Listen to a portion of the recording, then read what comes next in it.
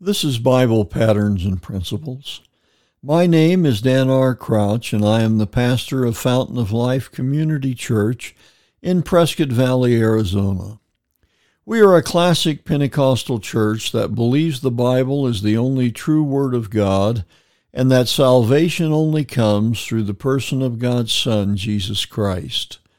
I believe the most important decision in your life is to accept Jesus Christ as your Lord and Savior. Repenting of your sins and giving your life to Jesus is the key to joy, peace, and success in your personal life. At Bible Patterns and Principles, my goal is to help you find the peace and comfort God wants you to experience.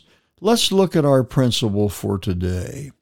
In Romans chapter 3, beginning to read with verse number 21, the scripture declares, "But now the righteousness of God without the law is manifested, being witnessed by the law and the prophets, even the righteousness of God, which is by faith of Jesus Christ unto all and upon all that believe, for there is no difference.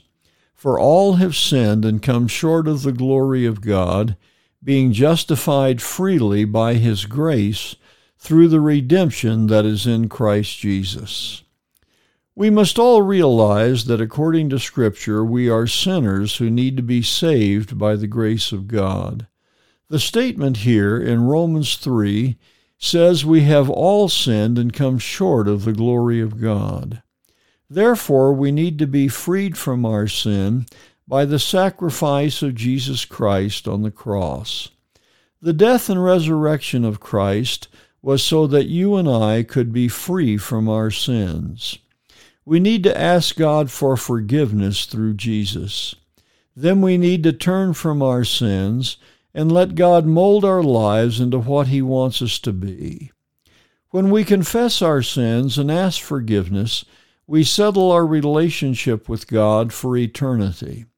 Heaven is our promise, and we need not fear death any longer. If you have not already made your peace with God, you need to do so today. That peace that comes with salvation is truly a peace that passeth understanding. I hope the words that we have shared today are meaningful to you. Jesus wants to come into your life if you will only let Him. If you have not already done so, invite Jesus Christ to be your Lord. All you have to do is invite Him to forgive your sins and be your personal Savior.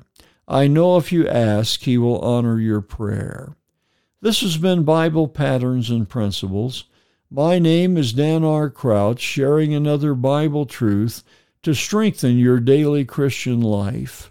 Please let me know if you're enjoying these brief teachings from the Word of God, or if you have a prayer request. You can write to me at BiblePatternsandPrinciples@gmail.com. I would very much enjoy your comments and would feel very privileged to pray with you concerning the needs in your life.